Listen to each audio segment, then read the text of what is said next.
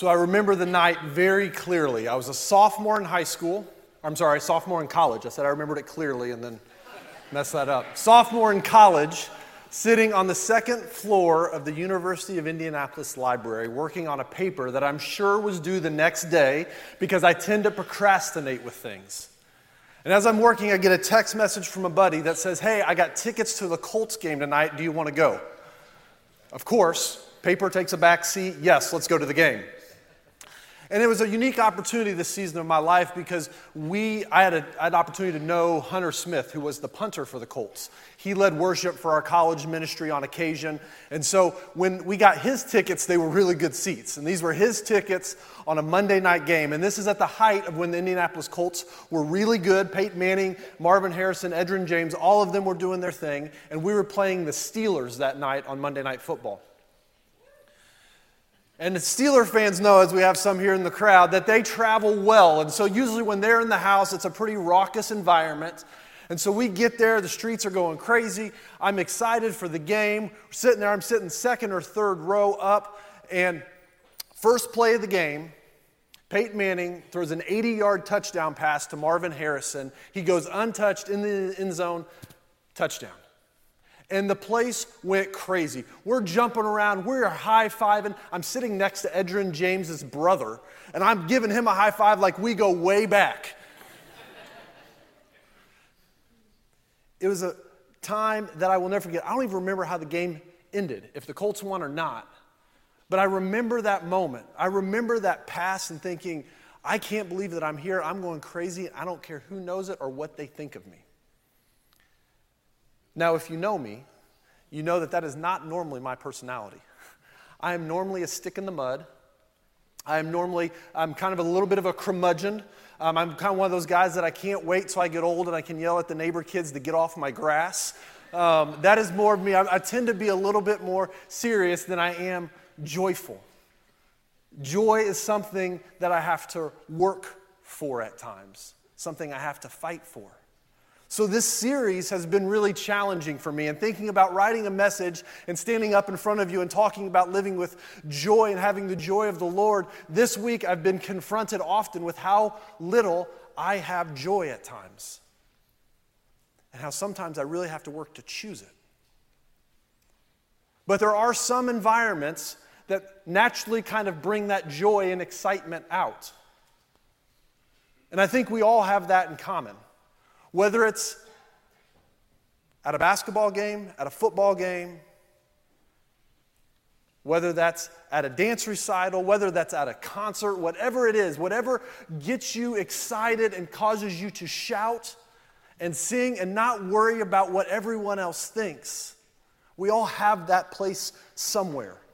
And when we get to experience it, it's exhilarating. When you finally push past that place of not caring what other people think and are truly able to enjoy the moment and what you're experiencing, man, is there so much freedom in that. And as someone who struggles with that, I can identify that I long for that at times. But one place that I tend not to experience that very much, if I'm honest with you, is here on Sunday mornings. And that's my own doing. And maybe you can relate as well. Because one thing we know is there is a proper way to act when we're in church. We walk in, we put the smile on our face, we're glad to be here. And then we start singing a song, and maybe in the song we're not quite sure, but for most of us, if we're going to get really excited and if we're really going to worship during a song here at Calvary, we live about right here, right? Anything above here, we start getting a little bit nervous, right? And maybe occasionally we'll get someone to do this, but to get both hands up in the air, that's a little bit crazy. I'm going to come back and I'm going to kind of settle in right here, right?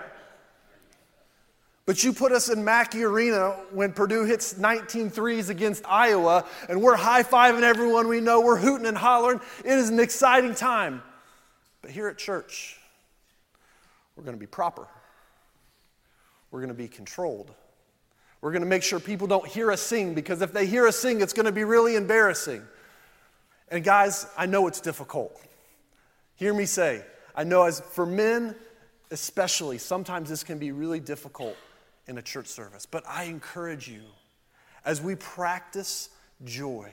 As we start to experience that more in your life, to allow it to come out and not try to control it as much. We're in the middle of this series on joy, and we've been using Rick Warren's quote. And so I want to read that together just to remind us how we're defining joy during the series. Rick Warren says this: joy is the settled assurance that God is in control of all the details of my life. The quiet confidence that ultimately everything is going to be all right. And the determined choice to praise God in every situation. We've talked about how truly experiencing joy means that we first need to realize what we were saved from. We need to recognize our brokenness and our need for someone to pay the debt that we could not pay. And we saw this and took a look at this through the life of King David in Psalm 51. Last week, Daniel talked about how the joy of the Lord is our strength and how it sustains us when we go through difficult times. And we saw this through the lives of the Israelites in the book of Nehemiah. And today we're going to take a closer look at Psalm 100 and how the joy of the Lord produces thanksgiving in our hearts. So if you have your Bibles, go ahead and turn to Psalm 100. It's a short psalm. In the book of Psalms in the Old Testament, sometimes you have really long psalms, other times you have really short ones. This is 5 verses. And this is known as the Thanksgiving Psalm. This is the song or the prayer that has been prayed by God's people for centuries. And we're going to read it today. Let the whole earth shout triumphantly to the Lord. Serve the Lord with gladness. Come before him with joyful song. Acknowledge that the Lord is God. He made us and we are his. We are his people, the sheep of his pasture. We enter his gates with thanksgiving and his courts with praise. Give him thanks and bless his name, for the Lord is good. His faithful love endures forever. His faithfulness through all generations. 5 simple verses. Some of them you might be familiar with, and they unlock for us some insights in experiencing the joy of the Lord. First thing I want to point out is there are a lot of imperatives in this, which means there are a lot of commands, not suggestions, but commands. The first command we come across is this, that we should shout to the Lord triumphantly, all of the earth. Again, a command, not a suggestion. What I really wanted to do and contemplate is coming out here yelling and screaming, hooting and hollering. But I felt that'd be a little bit distracting. And honestly, it was a little bit scary for me, so I didn't do it. But we're commanded to shout to the Lord because of the joy that we have. And as I stated earlier, sometimes when we gather for church, this is something that we do not do a great job practicing. We don't shout, we don't worship, we're not as joyful because we are so concerned about what everybody else thinks. But we read, let the whole earth shout triumphantly to the Lord. Serve the Lord with gladness. Come before him with joyful songs. When we experience the joy of the Lord, it causes us to be thankful. And out of that thankful heart, shouts of joy, songs of worship with glad hearts should be our appropriate response. The thing I love about this is even when we struggle at times to shout to the Lord, nature, it says here, all the earth. And there are times when nature shouts for joy. I've got a couple pictures that remind us of that. When you look at the trees change and fall and the exuberant colors that come forth, to me that is the earth shouting with joy that God has created us. And this is how we are going to put it on display. Another one I have, which is my favorite, is at the beach. When you see a sunrise or a sunset and you look at the clouds and how the light bounces off of that and the water. When you sit and you experience that, you experience this joy, this understanding of one, how small we are, how big God is, and how even creation, the earth, will shout for joy. And we see God's goodness in that. Now, we may not have a whole lot of these pictures here in the greater Lafayette area, but we do have some amazing sunsets and some amazing sunrises. And often we are so busy running around that we don't take time to see them. But the earth is constantly shouting for joy, and it can be an encouragement for us to do the same with our lives. I also want to pay attention to verse 2, another command where it says, serve the Lord with gladness. The joy that we find in the Lord is not a joy that's just supposed to be for us to sit in and to rejoice in, but it should cause us to want to serve God and others with gladness. And if we're honest with each other, we all know what that looks like. Because all of us at one time or another have felt like it should be our responsibility to serve, right? So you drive here every week, you see the guys and the gals that are standing out in the cold weather, it's 20 degrees. They don't need to be out there every week. Maybe I should go out and work in the parking lot. Or you know what, I come in and I enjoy a cup of coffee every week, so maybe once a month, every 6 weeks, I could maybe come and help clean that up and make that look nice. That's probably what I should do. Or I have 5 or 6 kids that are all in the children's ministry, and so there are people giving their time and energy there. I should probably do the same, and every once in a while give some of my time and my energy back there, because if they're going to do that for my kids, I should probably be willing to do that for other people's kids. That's one attitude to have. And if we're honest, we've all been there. We've all served out of guilt or out of a feeling that, well, this is probably what we should do. But what would it look like for us to serve with gladness?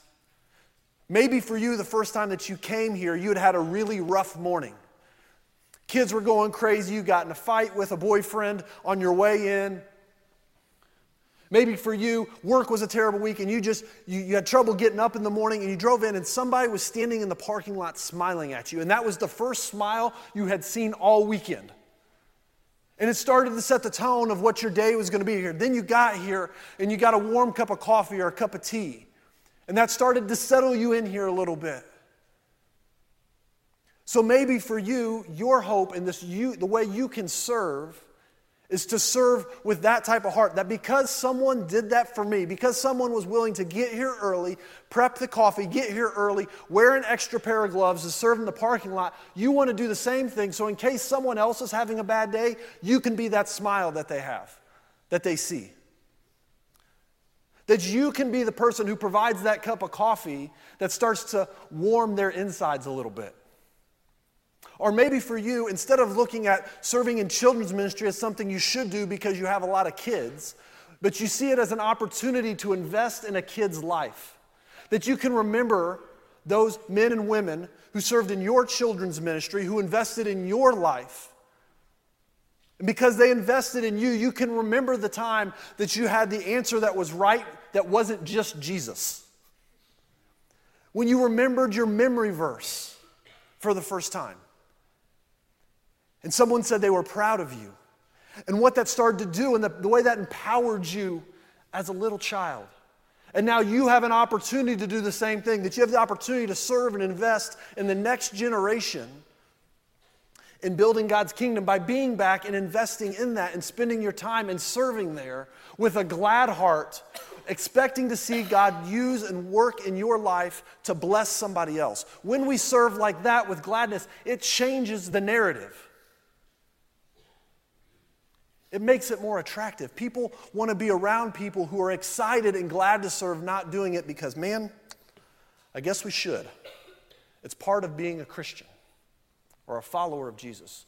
No, we do it because we see a purpose and a vision and a mission behind why we serve and how we serve, and we do it with a joyful heart because of what we've been saved from and what God sustains us through. The joy of the Lord helps us serve out of the overflow of our thanksfulness of what God has done. This next section is kind of the meat and potatoes of the psalm. It tells us why we have our joy and thankfulness and why they're found in the Lord. Verses 3 and 4 say this: acknowledge the Lord is God. He made us and we are His people, the sheep of His pasture. Enter His gates with thanksgiving and His courts with praise. Give thanks to Him and bless His name. We see that our peace and our hope and our joy springs up because we are God's people. We can celebrate here because the Lord is God. And that word Lord in the Hebrew is Yahweh, which is their name for God. And by calling him God, by saying Yahweh is God, they're saying that God is in control, that he can be trusted because he made us, he created us, and we are a part of his family. We belong to him. Maybe you're familiar with this phrase, well, they're family. It's a phrase that we use often when maybe there's a relative that you had that requires some extra love and grace that you got to go out of your way for. And you say, well, you know, they're family, so we got to do it because it's family. There's a bond that's deeper there. Or maybe it's a wedding that you really don't want to go to. It's far enough away that you're going to have to get a hotel. It's going to be a little bit convenient. Normally you wouldn't go, but you're probably going to go this time. Why? Because they're family. And you need to go and support them. That's what the psalmist is referring to here, that we are part of God's family. That as a church body, we do things for one another as followers of Jesus because we're family. There's a deeper bond than just a common acquaintance, but there's an understanding that we are all part of God's family, that we have a seat at the table, that we are brothers and sisters in Christ, and because of that, we have a deeper connection to one another. When we read that we are the sheep of his pasture, it reminds me of Jesus' words in John 10. John 10, starting in verse 1, says this: "Truly I tell you, anyone who doesn't enter the sheep pen by the gate, but climbs in some other way, is a thief and a robber. The one who enters by the gate is the shepherd of the sheep. The gatekeeper opens it for him. The sheep hear his voice. He calls his own sheep by name and leads them out. When he has brought them outside, he goes ahead of them, and the sheep follow him because they know his voice. They will never follow a stranger. Instead, they will run away from him because they don't know the stranger's voice." Jesus gave them this figure of speech, but they did not understand what he was telling them. So Jesus tried again, and Jesus said, "Truly I tell you, I am the gate for the sheep. All who came before me are thieves and robbers, but the sheep didn't listen to them. I am the gate. If anyone enters by me, he will be saved, and will go in and out and find pasture. A thief comes only to steal, kill, and destroy. I have come that they may have life and have it in abundance. I am the good shepherd. The good shepherd lays down his life for his sheep." We can sing songs of joy and thanksgiving because we know that we will be taken care of by the good shepherd. We can move about in this life with peace and ease because we know that God is providing for us and protecting us. The psalmist and Jesus used this word picture of sheep and a shepherd to help us better understand our relationship with God. If you weren't aware, sheep are not the smartest animals. And the shepherd's job is to look after them. And that's just what he does. He finds a place for them to eat, a good place to drink. He protects them from other animals. He guides them to ensure that they only have to think about what they're capable of thinking about. And that's what God does for us if we allow him that space and authority in our lives. We allow him to guide us, to protect us, to provide what we need. And when we do that, we are able to experience a joy that's available to us. He doesn't force it upon us. It's something he invites us into. But when we submit to it and choose to obey what he has called us to do, we realize a weight is lifted and there's a lightness to life that is ours. And we can rejoice and be thankful for that because we have a good shepherd who loves us so much.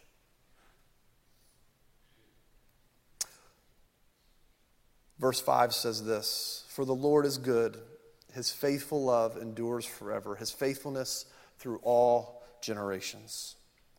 When I read this week and was preparing, the first person that came to my mind was Lisa's grandmother, Mary Ellen Martin. Mary Ellen passed this last year. It was a kind of a tragic situation. She had a heart attack and died unexpectedly, and she was extremely healthy before that. The reason I think about her is because of the legacy that she left, the faithfulness that she showed, God's faithfulness through her life. I actually knew Mary Ellen before I knew Lisa. I was friends with Lisa's brother, Kevin, and I'll never forget the first time I met his grandmother. It was spring break in college, and I was in Florida at one part. He was down at his grandmother's condo, and he invited me and some other friends to come down and visit. So I drove a couple hours and was there and spent a couple days with them. And I can remember that time very vividly. She was full of joy. She made lasagna that night for dinner, which was my favorite meal that she made. We stayed up late playing games. In the morning, I had her homemade granola. And after I had that homemade granola, my next words to her were, "Do you have any other granddaughters that I could maybe marry into this family?" And luckily, that actually came to fruition. About 5 years later, I married Lisa. And once we got married, we would go every fall out to Ohio to visit her and her grandfather. And we would sit there, and I can remember sitting and talking with her. And she was a deep woman of faith. I don't know if you're familiar with Bible Study Fellowship or BSF, but she was heavily involved in that. She oversaw 3 different states, Ohio, Indiana, and Kentucky. And she would travel around and train women who were leading other women on how to study and teach the Bible. And so we'd get down, when I would get to Ohio, we would sit and we'd talk theology. We'd talk about different parts of ministry. Then she had this library in her office that she'd go and say, "Hey, any book you see in there, if you want it, go grab it. It's yours." I loved her. And when she passed this last year, at her funeral, so many of her grandkids and children got up and stood and talked about the impact that her faith and her relationship with Jesus had on their lives. The one that I remember most was Lisa's cousin Joel, who was about 2 or 3 weeks away from graduating from seminary. And he got up there with tears in his eyes and he said, "You know, what's most difficult about this for me is that I'm not going to be able to give my grandmother a hug after I graduate." Because when he made the choice to go to seminary and to follow the call into ministry, he said, "The person I was most excited to tell was my grandma." Maybe for you, you can think of someone who's had a generational impact of faith on your family. That person that you've seen God's faithfulness through their generation, and maybe your parents' generation, to you and your siblings, that now if you have kids, it's passed down there. And it's such a good reminder when we have those people in our life of God's faithfulness through the good times and the bad. That word faithfulness in Hebrew there means stability or steadfastness. We rejoice and find joy and celebrate and are full of thanks because we see and read how God has been faithful, stable, and reliable for his people for all generations. That he has been faithful to finish the good work in them, and he is faithful to finish the good work that he has started in you and in me. For a moment, think with me. Maybe it's a person. Maybe it's a thing, an item that's been handed down to you from someone older. Maybe it's a piece of jewelry or a tool or a quilt. For a moment, pay attention to the feeling that you get when you've held on to that item. Likely, there's some joy that bubbles up inside of you when you think of the history of that, the things that even that object has been through. Maybe it's because of the legacy that was left by the person who gave it to you. The same is true and available for us when we think about the legacy and the faithfulness of God. He has been faithful to his people for centuries. Amidst the turning away, the turning our back, missing the mark, our unfaithfulness, he has been faithful and steady. His love, his mercy, his grace is steady and can be counted on.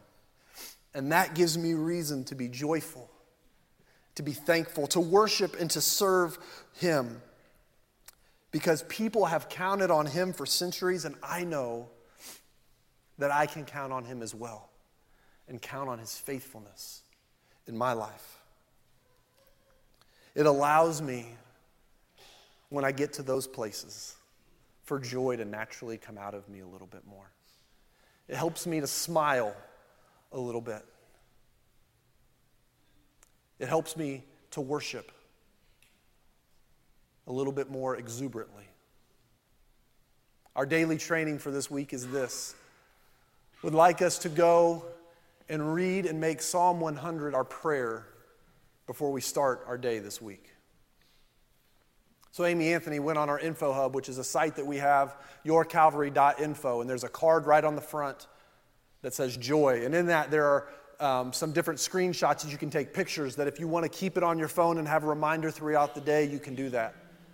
Maybe for you, you print it out, you put it on your refrigerator, or you print it out and stick it in your Bible, and the first thing you do in the morning is you allow this to be your prayer. We allow it to be our prayer, that we start our day off with the foundation that we are going to shout to the Lord for He is good, that we are going to enter His courts, enter through His gates with praise because of what He has done in our lives. And when we start our day with a joyful posture, we can see how the rest of our day will change. So please, join me in that. Join me in reading this psalm. Allow it to be your prayer at the beginning of your day.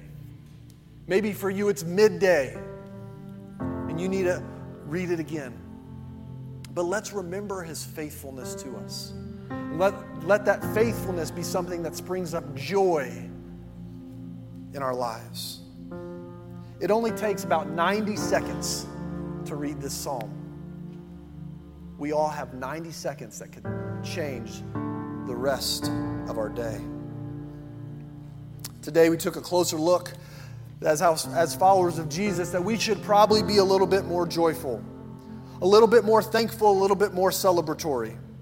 And that we should do that because we are a part of God's family, that we have a seat at His table and we can count on His love and faithfulness. One of the practical ways that we do this is by taking communion together. So here in a moment, the deacons will come and they'll pass out the elements. And during that time, I encourage you to pause for a second and remember that because of His blood shed on the cross, we are now all blood. That we are family because of how He shed His blood, defeated sin and death on our behalf.